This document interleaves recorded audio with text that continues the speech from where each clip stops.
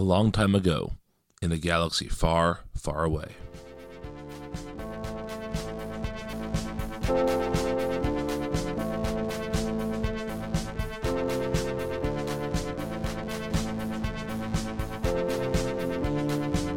Welcome back, Rebels and Imperials, to Force Ghost Coast to Coast. I am Brian. With me, as always, are Liz and Matt.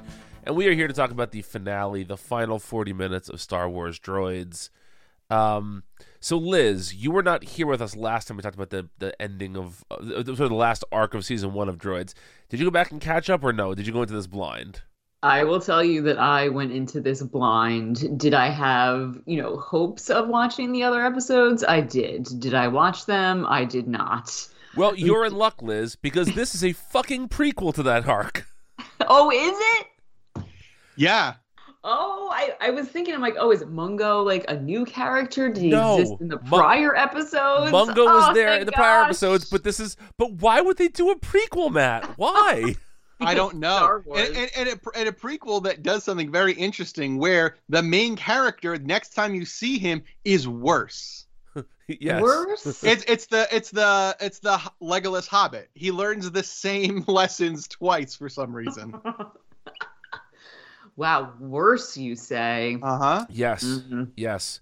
There's a lot of weirdness in this. But let's sort of start at the beginning, which is that this is inherently the worst episode of Droids for one reason. Can you guys guess what the reason is? No intro music. Absolutely, Well, Matt. different intro music. No theme song. No. I mean, we did have a small 80s riff in the Astromech sex pit, whatever that is. Yes, The harem. The harem. Yeah, the harem. R2 harem. Yeah, not That much was better. my favorite part. But yeah, we got a little song there. But yeah, I was like, why are we going so dark out of the gate? Yeah, I need that little theme song in my life every now and then. New theme song, new aspect ratio. Yeah. I don't. there were some strange decisions made when this episode aired. So yeah, this is. I have so many questions about this. Was this planned to come out before that last arc, and there was some sort of confusion or, I don't know, trouble at the animation mine where they couldn't mine the animation fast enough? Like, what do you think possibly caused this to be? Because this is before Star Wars got obsessed with prequels. I mean, at this point, George Lucas had announced that Episode 4 was, not just Star Wars, it was Episode 4, A New Hope. So there was always this idea that there would be stories from beforehand. But in this context, it makes no sense. I didn't look into it, but I'm assuming like this was actually like recorded and made not recorded, it's not live action. But it was produced after the original series, like you season. You talk for a minute. I'm gonna look this up. You talk for a minute because I have in another nerdy aside been watching the 1990s X-Men series, where by season 3 they did not care about continuity at all, and episodes just ended up wherever they ended up because if production was finished on this story arc, toss it in. Doesn't matter if it requires characters from another one. I wonder if this was this could have been the original story arc for all I know, because we'll get to it, but it both ends with such finality, but also with a huge open door, like simultaneously closes the story yet opens it up for more. Yeah, that's a good way to put it. Yeah, that is a good way to put it. But yeah, it's very confused because it also looks different, which makes it feel like it was either something individually made before and or after the original season. It says it's billed as a movie. Yeah. It's billed as a movie. It does say it was originally set for release in December of 85, but was rescheduled for June of 86. Also, lowest ratings of a TV special for that season. Wow. Oh, man. I mean, I don't know what it was up against, but bad. It felt very much like a movie like an anime series movie where you know the characters from the series, but they're just doing things random that doesn't matter. Right. Yeah. It's crazy that that a Star Wars property, even in the fallow times of 1985-86, will get the lowest rating on TV at the time. It does, and even something geared towards kids. I feel like right, just, yeah. Maybe it wasn't advertised very well or whatever. I don't know. Yeah. There's also, I wonder what like other TV specials there were.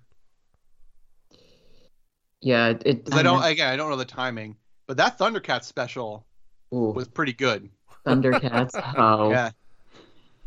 Man. Yeah. Man. Yeah, I don't know what it's comparing against. Rainbow Bright Goes to the Zoo, I think, was that time period. I did love some Rainbow Bright. Mm-hmm. Yeah, it's just a very, very strange. Like the whole thing is a strange setup. But let's put that aside for now. Okay. So in this episode we see that R2 and 3PO are on the way to meet Mungo Boabab. And somehow 3PO has met him without R2 meeting him. I don't think those two traveled in different circles at all. But somehow 3PO knows who he is. Yeah. And he's going to meet him, and he's trying to put in a good word for his pal R2. And R2 in this sequence is like every clumsy butler in every bad British comedy of all time. Just like he's falling through things. He has a mop and he's slipping. It's so out of character for who R2-D2 is. Yeah, they definitely had a new actor go a different direction with R2 for this special. Yeah, for a couple of reasons, which we'll get to in a few minutes. But so they try to get to Mungo, but their ship is raided by bad people, and they wind up on this planet. The same planet Mungo's on, but the planet is being drained of all of its moisture, and Mungo is captured, and the droids are put to work. Well, most droids are put to work, but R2 units go into the R2 harem. Best part. Which is literally like a spa. Where like they're in oil baths, and there's some 80s kind of soft rock playing, and everyone's just enjoying themselves. This is a fucking ball. Real sexy dip into the oil bath. Yeah. And I liked how the female droids were, typical girl colors. Got some pink droids. And somewhat shapelier somehow. Yeah, all curves. They were round circles. Yeah. They were BB-8s, pretty much. Yes, exactly, yes. So the reason that the R2 droids have this charmed life is because the sort of what was his name? The like giant. Was it just the Great Heap? Is that his name, or is that the Great Heap? Is his name? He is an abominor. Okay, I wasn't sure if the Great Heap was like the organization that he represented, or if that's him. No. He himself is the Great Heap. Okay. Okay, so the Great Heap like needs to recharge himself by basically just sucking on an R2 unit. Yeah. Okay. Is it a spoiler for the end that like he was just draining them instead of plugging himself into a battery? Because you could just plug the R2D units back in and they'd be fine. They were temporary batteries, but he was just tossing them. Yeah. Because it gets easier to get new R2 units than just plug them in. I mean, Matt, to be fair, how many times have all of us lost our phone chargers? Yeah. Come on. True. And just also 80s evil villain character development. Yes, that is true also. But yeah, so he just sucks on an R2 unit, drains all of its juices, and then throws it away. Yeah. A couple other things just to set the stage here. There is a little kid who sounds a lot like Jake Lloyd as young Anakin, along with some sort of weasel alien. I don't know how to describe this thing. This little little thing that digs around on the ground.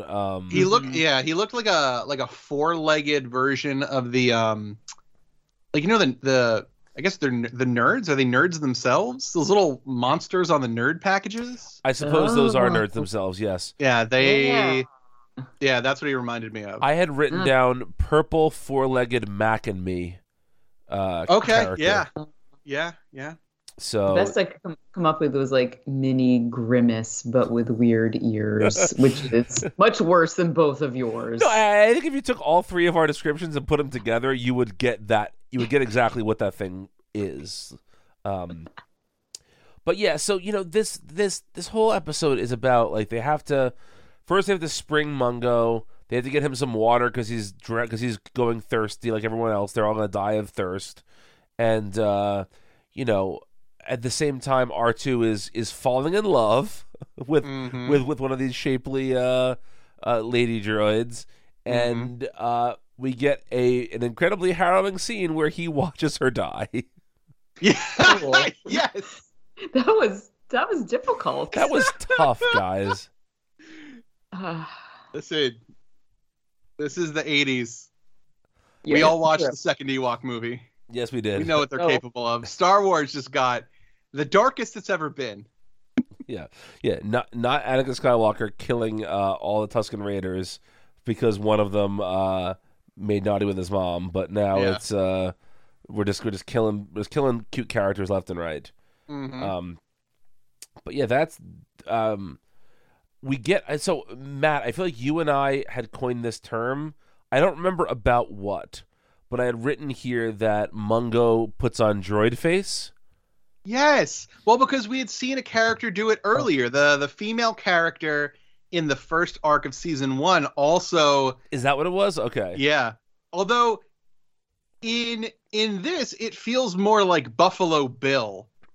Because C-3PO is aghast to him putting on the carcasses of fellow droids. Right, Which in that right. moment I was like, oh yes, that's weirder than I saw it the first time. But yes, yeah, this is second instance of droid face. Yeah. So that's definitely that happens here, and Yeah. of course Everything about the last 20 minutes of this was insane. Yes. Especially because like he doesn't seem to give any consideration to finding droid parts that fit him. So like his hand just flies off in the middle of this little performative act he's doing, and Well, because he plays a protocol droid, so he comes out just Sex in the City gay, like flailing about, complaining about needing to be oiled. Really, really weird. But yeah, yeah, that happens. Liz, what are some things you want to talk about from this? I've gone through a lot of my list already. Honestly, really, the main thing I wanted to talk about was the harem of R2 units, which we have definitely mentioned. R2's, girlfriend, and how she was horrifically killed. I did like the fact also that the moisture eater was the name of the thing eating all of the moisture out of the atmosphere. real creative. And Yeah. Yeah. And that it was mentioned many times. I Also, wonder how they came up with that one. yeah, I don't know. It was some creative writing. Also, at the beginning, when Mungo rode in on whatever that horse-like creature was, I felt like it was a warm climate tauntaun. I felt like that was a tauntaun, but just Yes. A summer in a warm tauntaun. climate. Yeah, even just the way it started, like making noise when that ship showed up. Tauntaun, but just in a different climate. Yeah. Oh man. Matt, what were some other things you want to talk about? I have a few more, but what were some of the things you want to talk about? I think for me, I do want to discuss the logistics of the Mungo breakout scene. So Mungo is in a cell and is given a saw to saw his way out overnight. So he spends the entire night sawing out a single bar from his cell. And as the big bad guy, Screed, Who is a returning comes character? in through an open door, he then kicks out the single bar, somehow gets out through a now what was 6-inch gap. It is now 12 inches. Instead of going through the open door, then dives down into a sewer vent and pulls what looks to be a fire suppression handle, but I guess pushes it instead of pulls it, so it makes a bunch of fire, which I didn't know is how those things worked. And then runs away, and then we have the battle sequence between the Abominator and R2-D2, which is very much Attack of the Clones. Feels very, very inspired. Yes. It also felt a little bit like the death of Optimus Prime in Transformers the movie, except that you knew it wouldn't last even until the end of the movie. Yes. Oh, yeah. Especially as this is a prequel, we've seen R2, shortly after this. Yeah. But yeah, so this scene, this episode rather, also establishes that R2-D2 can cry. I mean, 3PO, right? C-3PO can cry because before the water starts falling from the sky, water is falling from his face, which, I understand, like, for a kid's show, they probably feel like that's something that, I don't know, makes sense for kids, but, it's pretty dumb is what it is. Yeah. I mean, because he had a good gig going. What more could C-3PO want than oiling up hot, sweaty robots? You mean, yeah, absolutely. Yeah. His job was just to throw oil on muscular workout bots. Come on. That does seem like it's ripped right from his dream journal, doesn't it? Yeah. But yeah. So a couple other things I wanted to mention here. I wanted to talk about how at the end of it, you get this impression that R2 and his lady friend are going to live happily ever after. But we know he lives for another 100 years and never sees her again, which adds a whole sort of like real sadness to the proceedings. Yeah. But I mean, at least 100 years, right? Yeah. Yeah. I mean, figure this takes place, even if we're being generous and say this takes place right before A New Hope, which I don't think it does. That's still like 40, 50 years before The Force Awakens, and droids don't like die of natural causes, so he's probably has a long time to go. Just now, every time we see R2 sad, we know he's thinking about that pink robot. Mm-hmm. Aww. Little egg. Framed a little differently now. His lost love. Yeah, it really weird. So Matt, you had told us before we got on the air tonight that there was a connection from the Great Heap to the rest of the Star Wars universe. Yes. So please share this with us. It's vaguely shown in the episode, but as watching it, what would you think the Great Heap's motivation is? Its goal is?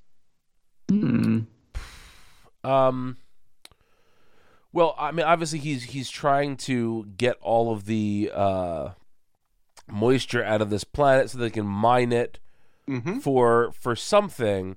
Now, Mungo shows up with that shiny blue rock thingy. I presume those are the things he's going to mine it for. Yes. Are you going to tell me those are supposed to be kyber crystals? No, they're not kyber crystals. Okay. No. Okay, that's what. But he is essentially, yes, eating the planet. Because he is from a race, the Abominators, who were the sworn enemies of the Yuzhong Vong. They come from the same universe, almost conquered them, had a galaxy-wide war between them and the big bad guys of the extended universe. Wow. Yeah. And then escaped into this end of the universe. So the Great Heap is feeding on that planet because they eventually become the size of planets and become large, autonomous killing machines. So it's yeah. Wow. So that's a huge part of the EU. Yeah. Like top 3 or 4 villainous characters from the EU. Mm-hmm. Wow. That's what I was looking up because I was trying to remember who are any of these people's names? I don't know. Yellow creature, whatever. but I was like, oh, wait, Great Heap. The what? Oh my God. Yeah, it's I don't know. It's really weird. That is really weird. But I mean, it also, I guess it kind of makes sense when you think about like the way that Star Wars had to progress for all those years, when there wasn't a ton of source material.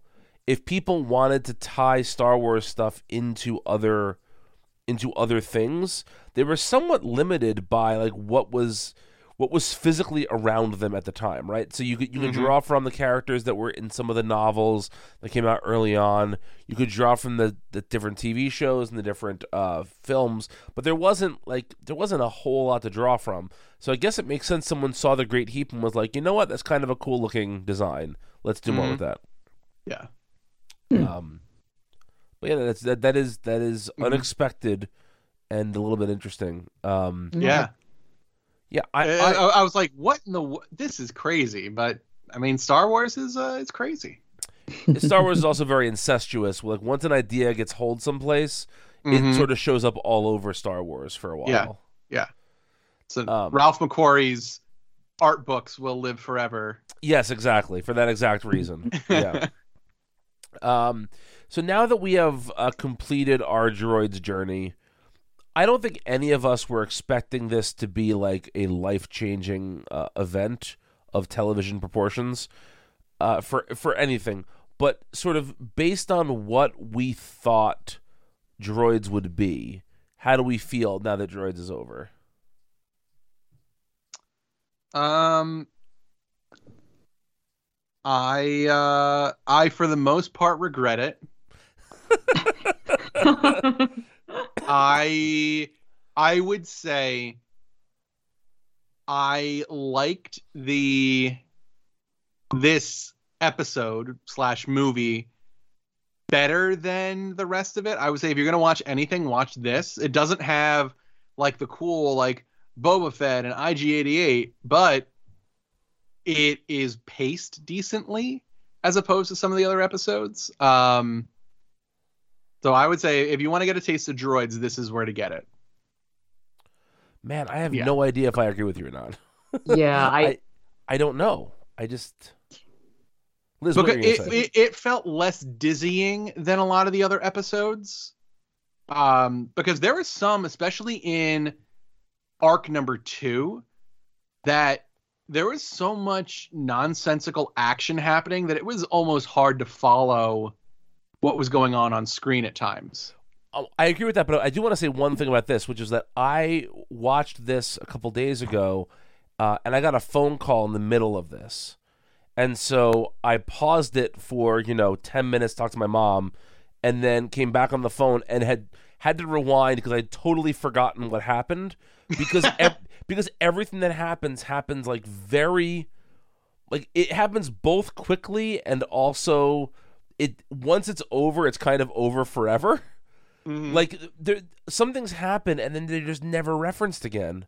And so I really don't know if this is the one I'd recommend. I mean, I don't know if I'd recommend any of it actually. Well, yeah. Liz, how do you feel about this question of what you'd recommend to people? Yeah, I think this might be. I had a difficult time paying attention to this movie / episode more so than the others. I don't know if it's because I haven't seen the entire season. Nope. It's not that. It's not okay. That. Don't worry. No, this makes more sense not having seen. Yes. Okay. Yeah. Yeah, you were better poised. All right, good. So maybe, oh man, tough times. Yeah, just all of that, there was all that conveyor belts. Well, those scenes. There was a lot of conveyor belts. I kept, and then C-3PO on like the surgical table. Those scenes always. Oh, I forgot about that. I don't fully understand what was happening there. Yeah, and then like at the end, were those like what was going on with those like Transformers things of? I forgot about that. Yeah. Yeah. There were mini bots that then came together after a couple tries and became a hover bike with a jet gun, which you then assumed the Great Heap was going to ride on. No, the jet bike just flew on its own and then blew up. Yeah. So like there was so much I just didn't understand, and this was a cartoon for children. Yeah. I did like at that point the Great Heap was like, fuck it, I'm a giant robot, and just threw something and killed R2D2. That is exactly how R2D2 dies. He is killed by the realization that he's a giant guy. Oh, I just throw something at it. Like, yeah, you're bigger than the thing you're fighting. Oh man! And then when that kid is like wheeling around in the tank, just running over stormtroopers. It was just a bunch of like wild, random shit that I just. Yeah, I somehow blocked out the last like 10 minutes of it because it was just so crazy. Yeah. Well, and then some of my notes when like the Great Heap was running out of power, I'm like, is he like the Wicked Witch of the West? Is the rain causing him? I had to, the like, same melt? question. Yeah, like go inside. Yeah, very weird. And then it ends been like, well, the rain is back on, so now we can. The Beetlebab company can force these native people to mine gems for us. Because you know they weren't giving them a fair deal. No. They were claiming that, no, you have the rights to that. We're going to buy them from you. It's like, yeah, that's really better than the Empire, having robots do it. Like, I don't... Oh, man. Yeah. Yeah. Well, that's where Screed is like, this isn't over. And then... And then it's like, no, everything's good now. It's like, wait, don't you have another leg of this series to go? I don't know what's happening. No, they don't, because that's it. Yeah, that was it. That was goodbye. No Ewok crossover. I think you need to get to season 3 before you start doing crossovers, I guess. Yeah. So a little bit of information here. Apparently, the female R2D2 is actually a KT-10. Oh. Which is technically not an R2 unit, apparently. Though she is described as an R2 unit in the second and third editions of the Guide to the Star Wars Universe and the Star Wars Encyclopedia. That is where all the information comes from. Yep. We just really need to get like a reference set for our desks that has all those books. And we can. I will tell you that I have a Star Wars Encyclopedia sitting right next to me at the moment. Nice. Yeah. It's very heavy. Yeah. I just have the New Hope annotated script next to me. Okay. So okay. Yeah. I did just get from my day job a nice allotment to get some new like bookshelves and things for my office. Mm-hmm. So I'm hoping to make a little reference area for from my various podcasts. There you go. But we'll see if that happens or not. Yeah. Yeah, it'll be visual dictionaries from DK next to those giant baseball stats binders. Yes, exactly. Yeah, all that stuff. Yeah. So, but yeah, this was an inheritance. What was that? This was an inheritance. So, okay. I look forward to my children one day calling all of my shit an inheritance, which they will not. They will be cursing all of Dad's stuff they have to throw away. You know.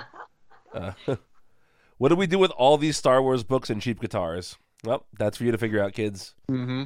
So good luck. Yeah, exactly. I'm not even wishing them good luck on this. It's just listen. By then, we'll have a fourth trilogy, and they can make their own podcast about it. That's true. That is true.